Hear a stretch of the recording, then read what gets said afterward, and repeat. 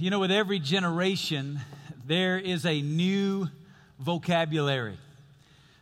This was never more evident to me than it was a couple of weeks ago when I went and preached our student camp here at Hope. Now, if you don't know my history, for the first 7 years I was in ministry full time, I was in student ministry. That's what I did. But it's been 15 years since I was involved in student ministry, and it's been 7 years since I even preached a student camp. So it was quite a culture shock for me to spend the entire week with our teenagers here at Hope. It was awesome. I loved it. But I understood, again, every generation has its own vocabulary, right? So I was thinking about that going into camp, and I'd kind of been joking back and forth with our student pastor, Pastor Scott, about needing to learn the vocabulary. So on my drive up to the camp, I get this text message from Pastor Scott, and he's telling me what my opening line for the camp ought to be. I want you to look at the text message on the screen. What's the haps? Dudes, I hear you had a nar bus ride, but we're up in this biz, and that's legit YOLO.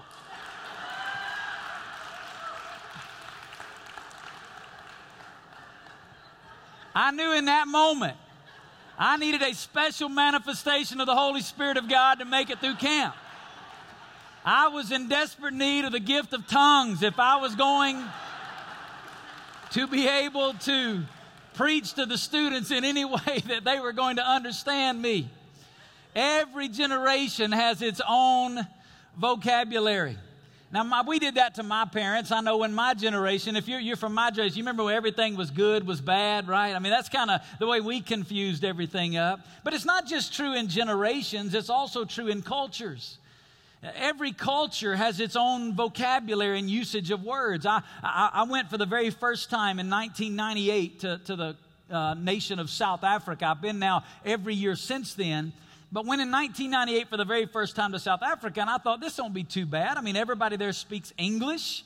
I was able to preach in English because everybody uses English. If you don't know much about the continent of Africa, there's so many dialects and languages that if they didn't speak English, they would not be able to communicate with each other. So everybody in Africa speaks 2, 3, some of them 6, 7 different languages. It's very condemning to us here in America with our educational system that in Africa they still speak 7, 8, 9 different languages and don't have near the opportunities to be educated that we do here on the continent of the Americas. But when I went for the first time, I'm thinking this isn't going to be too bad. They speak English, I speak English, and I get there, and I remember the first day or two, we're sitting down in a restaurant there in Johannesburg. And I need a napkin. I'm sitting at the table, and so I turn to the server and ask for a napkin. Well, in South Africa, a napkin is a baby diaper. They call what we call a napkin a serviette.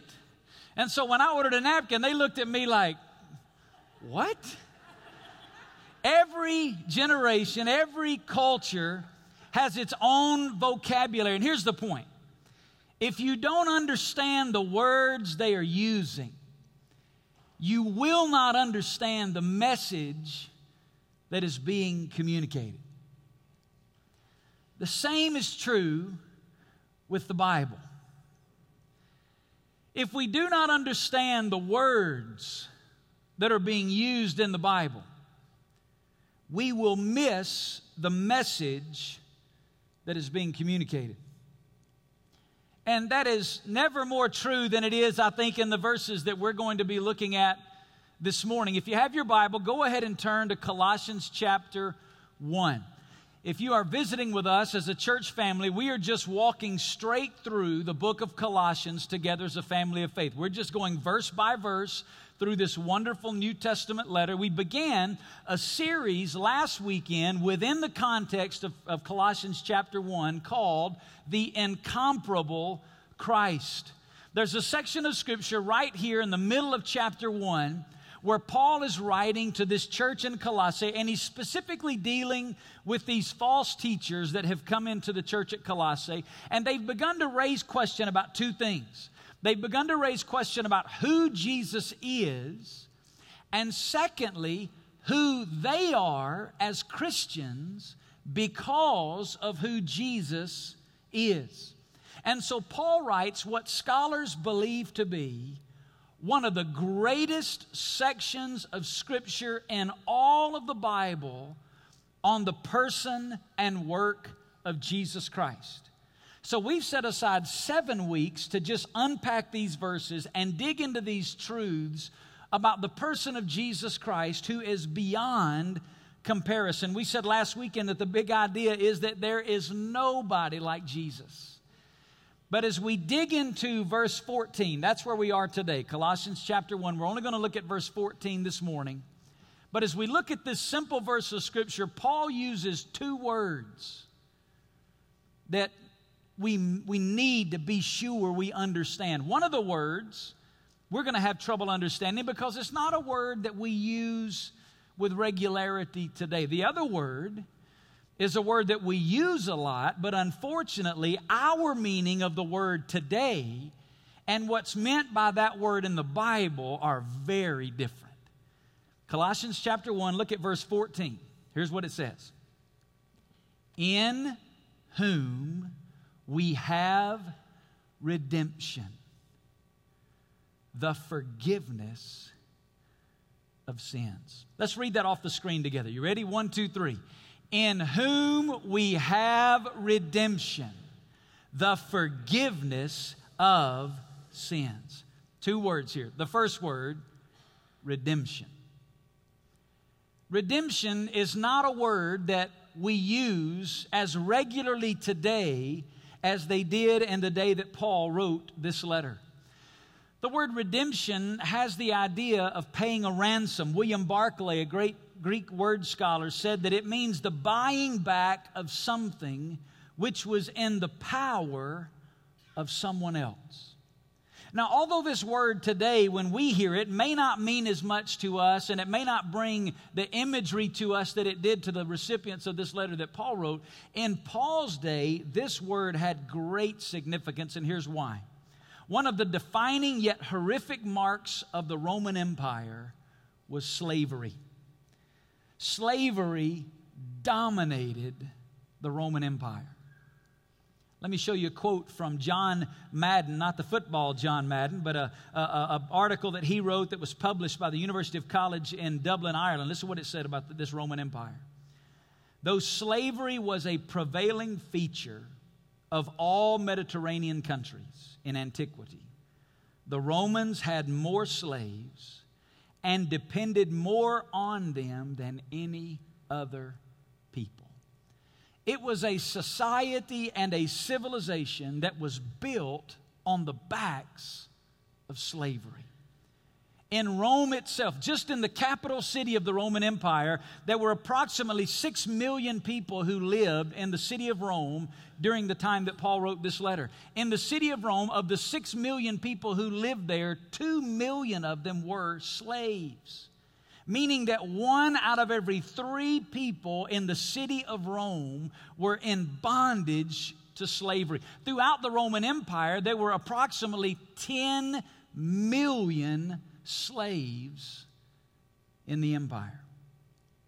Now, there was one unique aspect of slavery in the Roman Empire that had not existed in prior civilizations. In the Roman Empire, slaves had the opportunity, the hope of being set free. Although they were slaves, although they lived in bondage to a master, a slave could live in the Roman civilization with the hope, with the possibility of being set free. Now, on rare occasions, the owner themselves would set a slave free. But the most common way that slaves were set free was through a process known as redemption. Here's what it meant. The slave owner would set a price for each slave that he or she had. And a friend or a family member or someone who was close to you that was free could save up their money. For some, it meant a lifetime of savings. This wasn't just a small price. This wasn't just like going out in our day-to-day and buying a car. What it would have cost them most of their life savings. And they would save sometimes for year after year after year after year until they'd finally saved enough money that they could go and redeem this slave. And they would go to the slave owner and they would offer this payment for them as a ransom. The slave owner would accept that payment and turn that slave over to the person that had paid the ransom. And then that person would set them free. Can you imagine what it must have been like to have lived most of your life in slavery? To wake up every day of your life knowing that you lived at the whim and desire of someone else. As a slave, you were nothing more than a piece of property to be used. Can you imagine what it must have been like, the emotion of the moment when they were given the news? Your redemption has been paid. You have been set free. Listen, if you are a Christian, if you are a follower of Jesus Christ, you can not only imagine what it is to be redeemed. Listen to me. You have been redeemed. You say, what do you mean by that? Let me tell you. Let me tell you what I mean by that. The Bible says you go all the way back to the Garden of Eden. When Adam and Eve sinned against God, sin entered the human race, and every person since Adam and Eve has been born into this world. We talked about this last weekend in verse number 13. He described the domain of darkness. That's what the bondage is. Since Adam and Eve, every person has been born into this world, dead to God and alive to sin. We've been born captive to sin. We've been born dominated and defeated by sin. We've been born as slaves to sin. Because of our lifestyles of sin, the Bible says that there was a debt that we owed. We looked at it last weekend. The wages of our sin is death. Because of our sin, our price of redemption was eternal death. Not simply physical death. It was eternal death because our sin was against a holy God. And some people have erroneously, and hear this carefully, some people have erroneously believed that this debt that we owed, that Jesus came to pay, He paid to Satan. That is not true at all. No, it was the holiness of God that demanded that the law of God be satisfied. Because God is holy, He could not be and chose and would not choose to be in fellowship with sin. His holiness demanded that our sin debt be paid. But as sure as the holiness of God demanded that His law be satisfied, the mercy of God demanded that He be the one to satisfy it. Listen to the way the Bible describes it in 1 Peter chapter 1 and verse 18.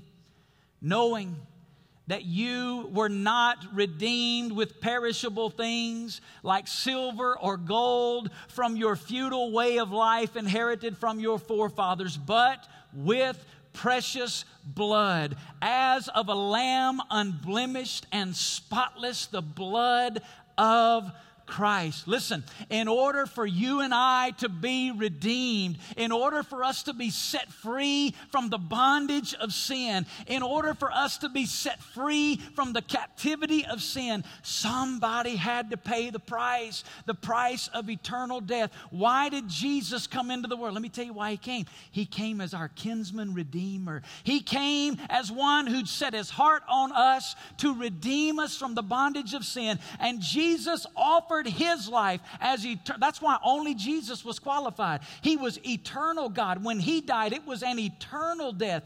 Jesus died on the cross for our sins to pay for our redemption. And through the blood of Christ, you and I have been set free. Here's a definition of redemption. Let me give it to you. Redemption is the purchasing of our freedom from the bondage of sin.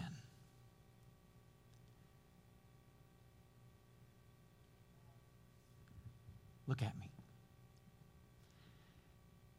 If you are in Christ,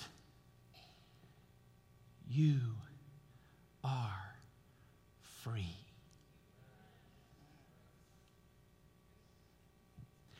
I want to show it to you in the Bible.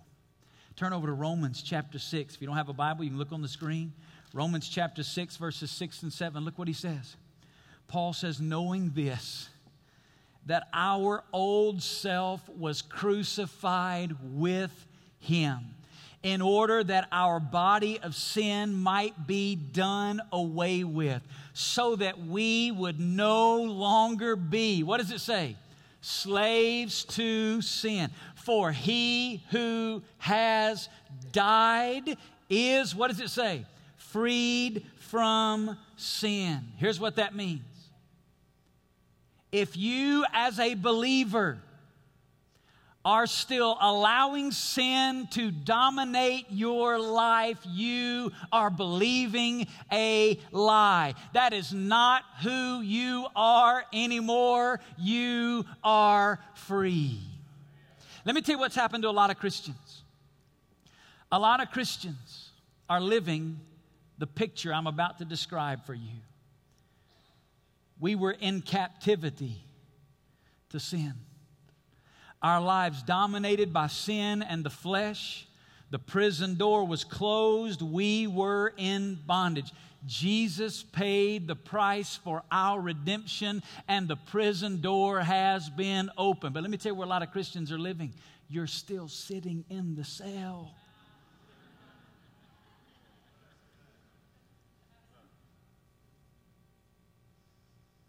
It's time for you to walk in the freedom that has been purchased for you through the blood of Jesus Christ. Don't you let the enemy tell you this is who you are. Listen, that is not who you are anymore. Don't you let your flesh tell you this is just the way you're always going to be. Listen to me. That's not who you are anymore. That may be who you were in your flesh, but that is not who you are in Christ. You have been redeemed and you have been set free by the blood of the Lamb. That's the first word. Listen, if you don't understand that word, you're not going to understand the message. I'm not preaching yet. I'm going to get to the message in a minute, all right? We're just introducing the words right now. Let me give you the second word. Forgiveness. Forgiveness. At its root, the word forgiveness means to send away.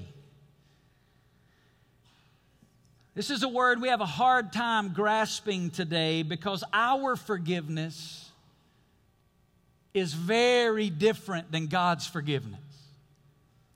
Now, this is a word, unlike redemption, we use it a lot. The problem is we just don't mean what God means when we use it. We'll say, I forgive you until I need it.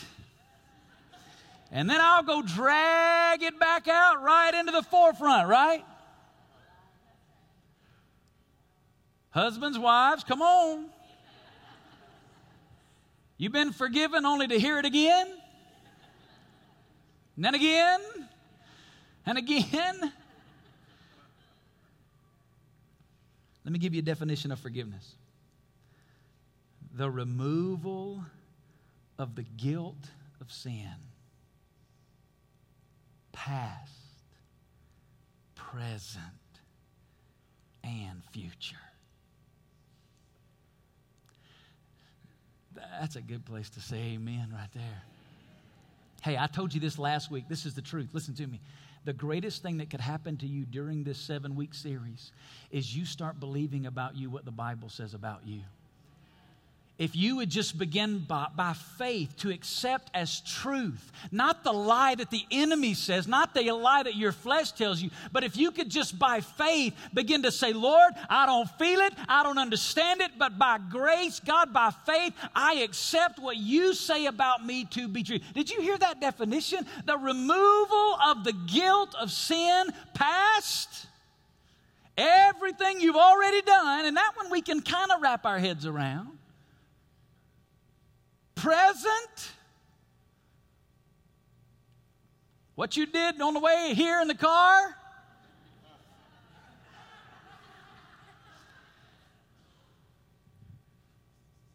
future. You mean the stuff I hadn't even done yet?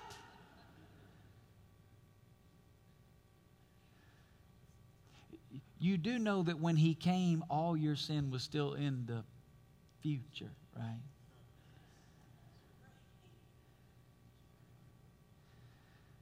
I want to give you some biblical pictures of forgiveness that I hope will forever change your life.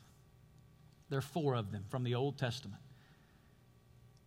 And then we're going to get to the sermon this morning, all right? Y'all laughing like you think I'm kidding.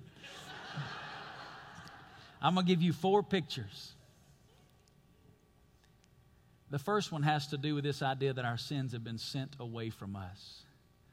We don't have time to read it, but in the Old Testament book of Leviticus chapter 16, you can read about the Day of Atonement. And what they would do on the Day of Atonement, they would bring 2 goats. One of the goats, they would sacrifice on an altar as a picture of the blood that Jesus would one day shed for our sin to bring our forgiveness. You know what they do with the other goat? You know what they called it? Anybody know? Yeah, the scapegoat. What did they do with the scapegoat? The scapegoat symbolically took all of the sin of Israel on it, and the priest led the scapegoat out in the wilderness, far away from the people of God, as a symbol that God had removed their sin.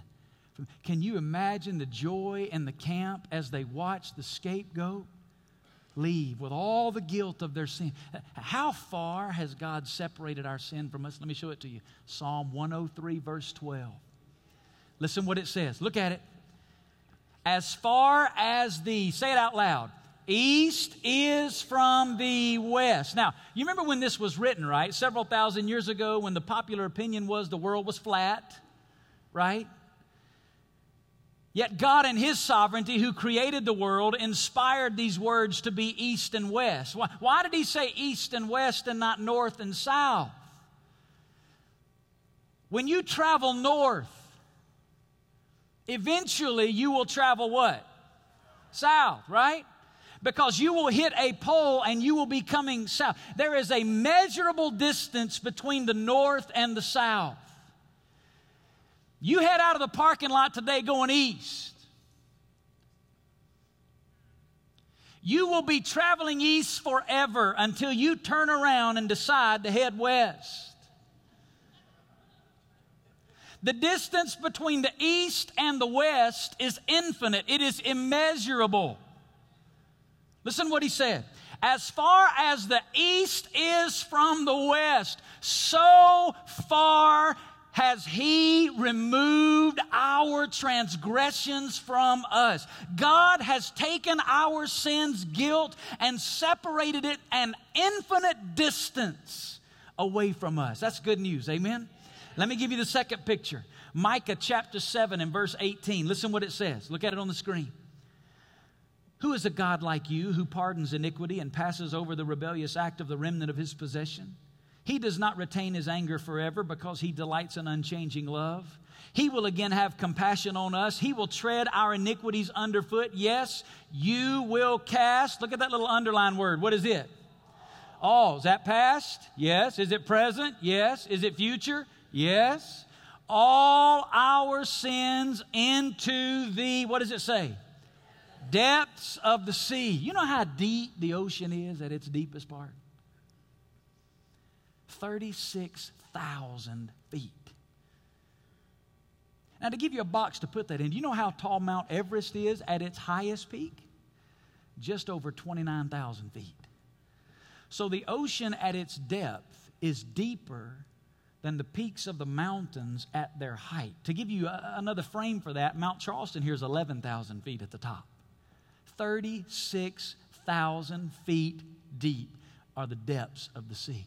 Anybody ever lost something in the ocean? When I was a little boy, we'd go to the ocean down in the Gulf. We'd go down to what they call the Redneck Riviera down in the Gulf of Mexico. I'm not making it up. That's what they called it. You'd see Bubba out there in overalls on the beach. That's where we'd go. Well, my dad was not a guy that was really built to lay out on the beach. My dad's 6'4", about 350 pounds. And my dad always said if he laid out on the beach, he's afraid they'd push him back into the water. So my dad, we would get to the beach early in the morning. My dad would walk straight out about, 100 feet, 150 feet out, as far as he could go to still stand up and his head be just out of the water. And he would stand there for 8 hours and just all day long in the ocean. I remember when I was a little boy, I'd swim out there on a raft or something to be, try to be out there close to him. And I remember one time my dad lost his glasses in the ocean.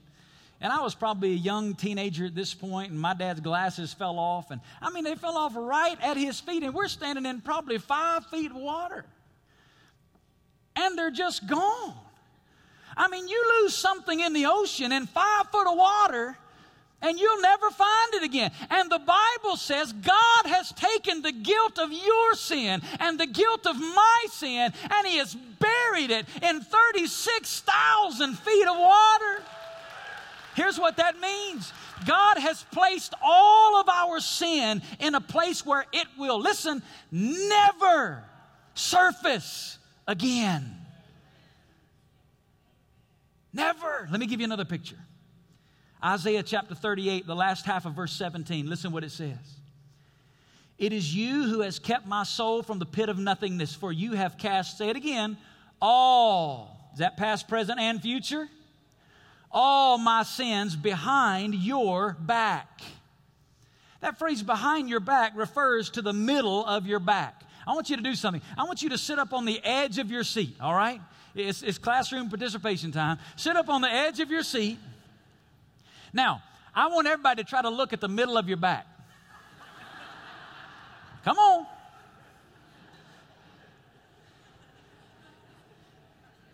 You've come to a discovery, right? It's not what? It's not possible. You know what the Word says? God has placed all of our sins in a place where He will never look on them again. Never. Let me give you the last picture. Isaiah 43, verse 25. Listen what it says. I, even I, am the one who wipes out your transgressions for my own sake, and I will not remember your sins. Now, that does not mean He forgives and forgets.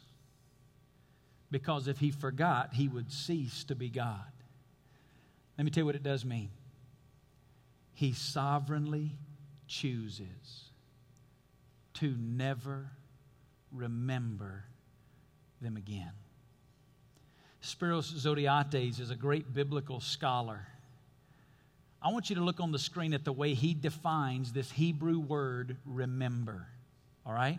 Look at it. Here's what he says. It's a verb meaning to mention, to recall, to think about, to think on, to be remembered, to acknowledged, or to make known. Now, leave that up there for a second. God has chosen to never mention the guilt of my sin again. God has chosen to never recall. You ever come into the presence of the Lord as a Christian and say, Lord, I'm sorry again?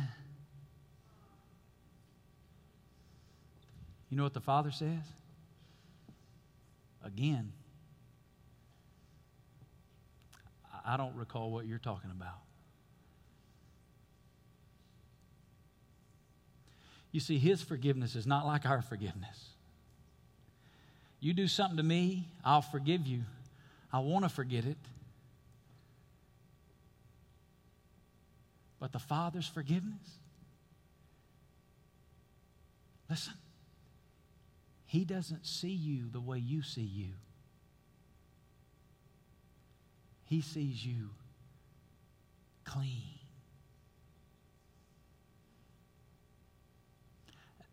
Not because I deserve that. If you missed last week, and you got to go back and listen to the mercy and the grace of God, right? It's because of His mercy and because of His grace I've been forgiven. Now, that's the introduction. I want to give you 3 important truths this morning, and we're going to hit them quick. But you had to understand what I've explained to understand verse 14. Here's the first truth. Redemption and forgiveness are complete in Christ. Look back at our text, Colossians chapter 1 and verse 14. Listen what it says. In whom we have redemption. The forgiveness of sins. You see, we hear this amazing truth about redemption and forgiveness. And the first question that we want to ask is, what do I have to do to get that kind of redemption and forgiveness? What do I have to do? That's the question that religion wrestles with. You see, the reality is we're asking the wrong question. And all religion, Islam, Mormonism, Buddhism, Hinduism, and even Christianity, when it takes on the form of religion, it is answering the wrong question. And that's why we come up with man's attempt to somehow earn redemption and earn forgiveness through a set of do's and don'ts, or rights and wrongs, or rules and regulations, ceremonies and rituals. That's what religion is. You boil any religion down. Don't you call it whatever you want to call it. Any ism, Vance Havner says, ought to be a wasm. You call it whatever you want to call it.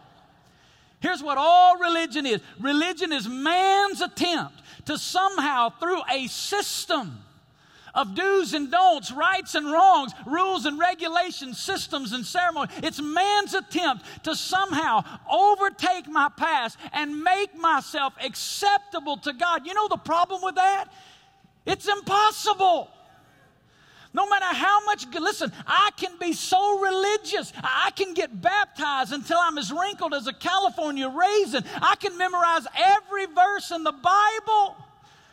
But it doesn't change the fact that I've sinned against God.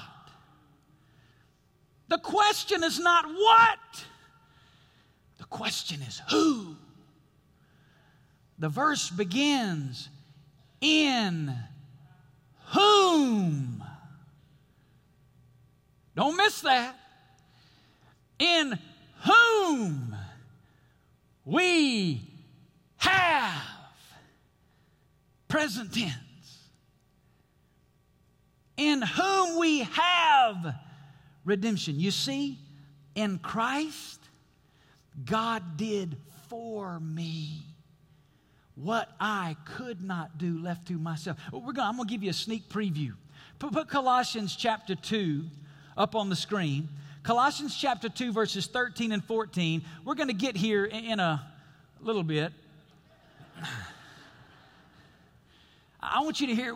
You're going to forget by the time we get there anyway, so I'm going to go ahead and say it this morning. Listen what it says.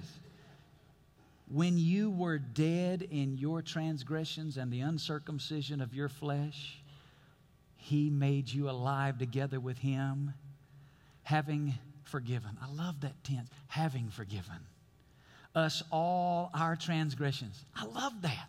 Having forgiven. It's done. All, past, present, future. How?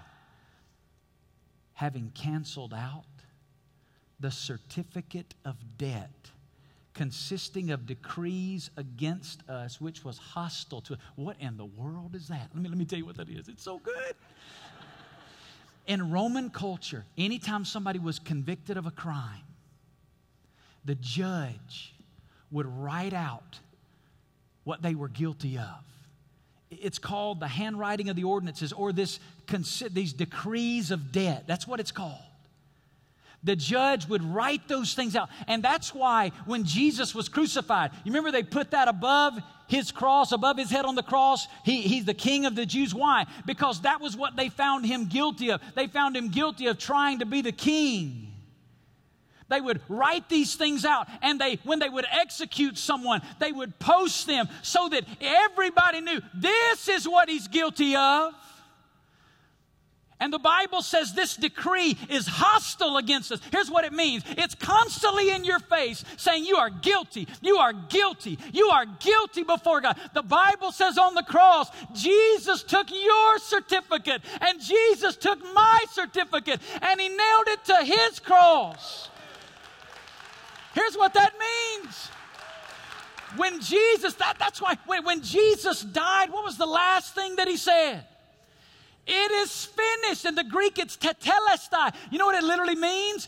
Paid in full.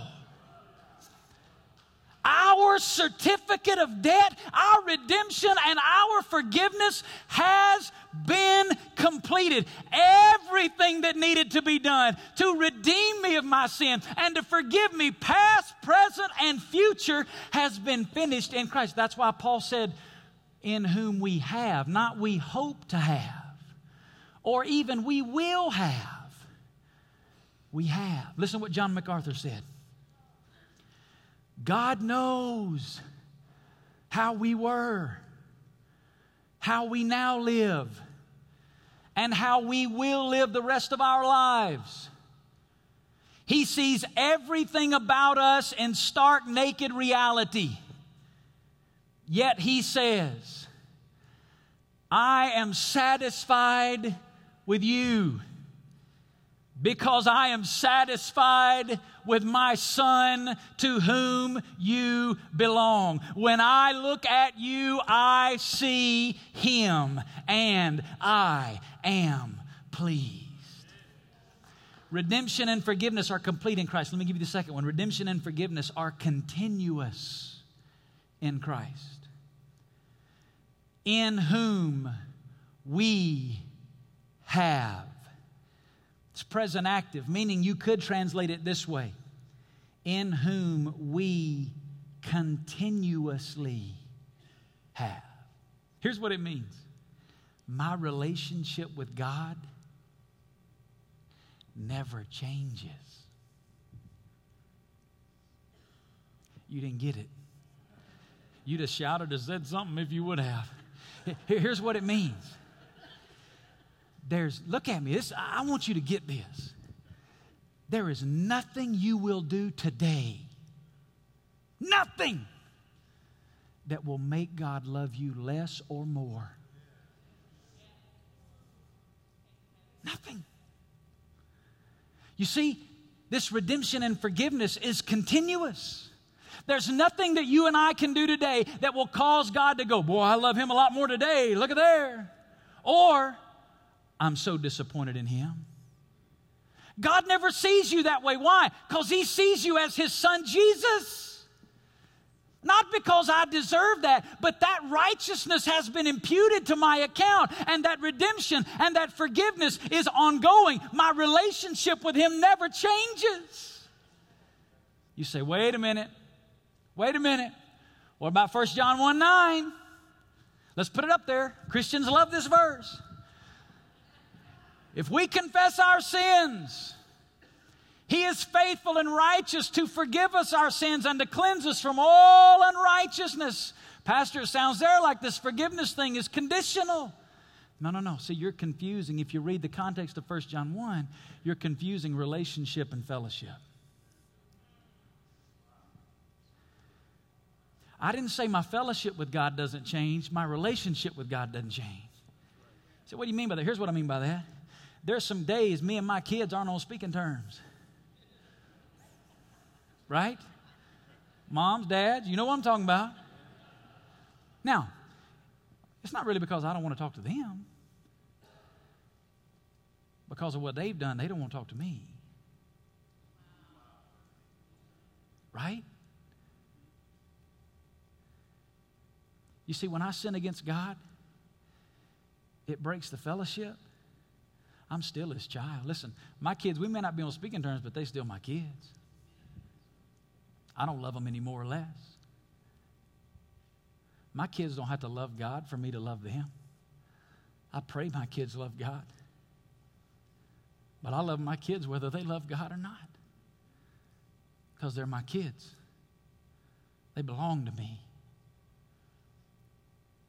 My fellowship with God gets broken when I sin, but not because God doesn't want to be in my presence. It's because I don't want to be in His.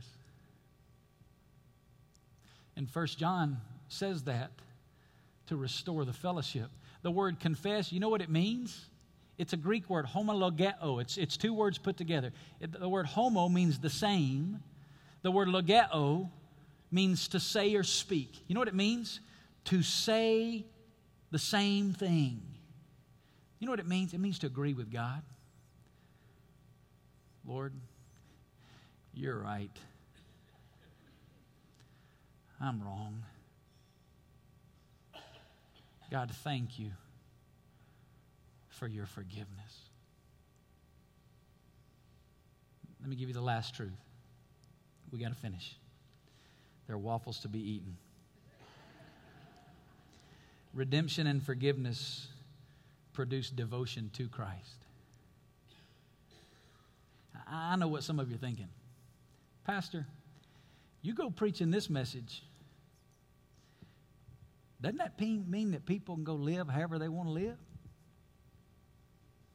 I mean, if redemption and forgiveness is settled in Christ, past, present, and future, doesn't that mean I can just go live however I want to live? Yes. But if you've experienced this redemption and forgiveness, it changes the way you want to live.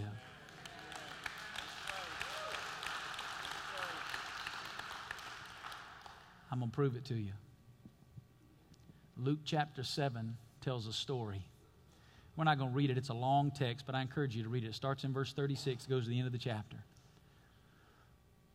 Jesus is in the home of a Pharisee, this religious person. And they're talking, having dinner.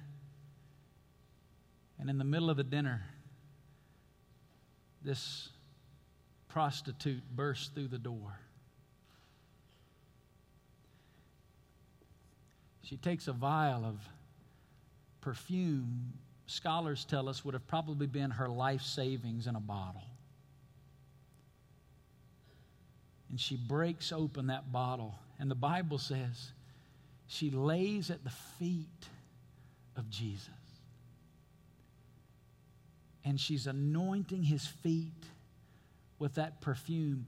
And the tears of her face are falling on His feet. And the Bible says she takes her hair and she is wiping the feet of Jesus with her hair.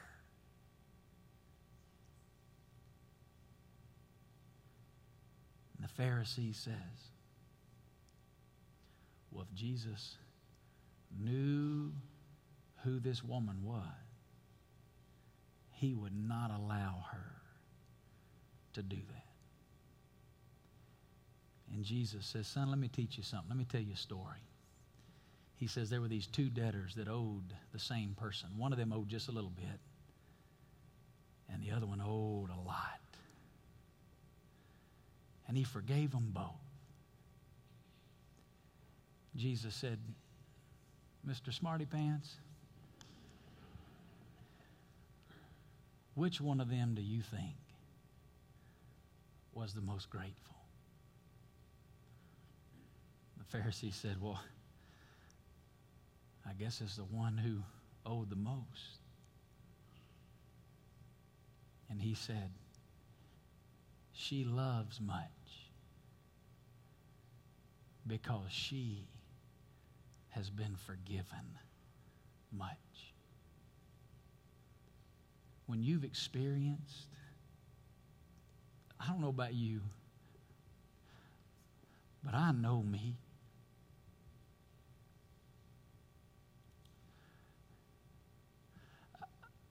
week in and week out.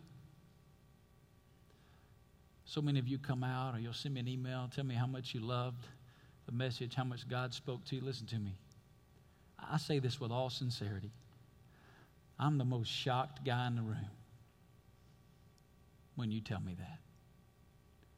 You know why? Because I know me. See, you only know me up here. I know me. I know the choices I've made. I know that I'm the last person on planet Earth that deserves to get to stand up here. Don't you think for a second that those who stand up here are better than you. Mm-mm. We've just been forgiven a lot. And when you've tasted his redemption and you've experienced his forgiveness, it produces a devotion. Nobody's got to give me a set of rules. My heart is not how close can I get. My heart is how far can I get away. Not, Lord, where's the line where I can still be good and not sin? But let's get so far away from it that we're so close to him. In whom we have redemption, the forgiveness of sin.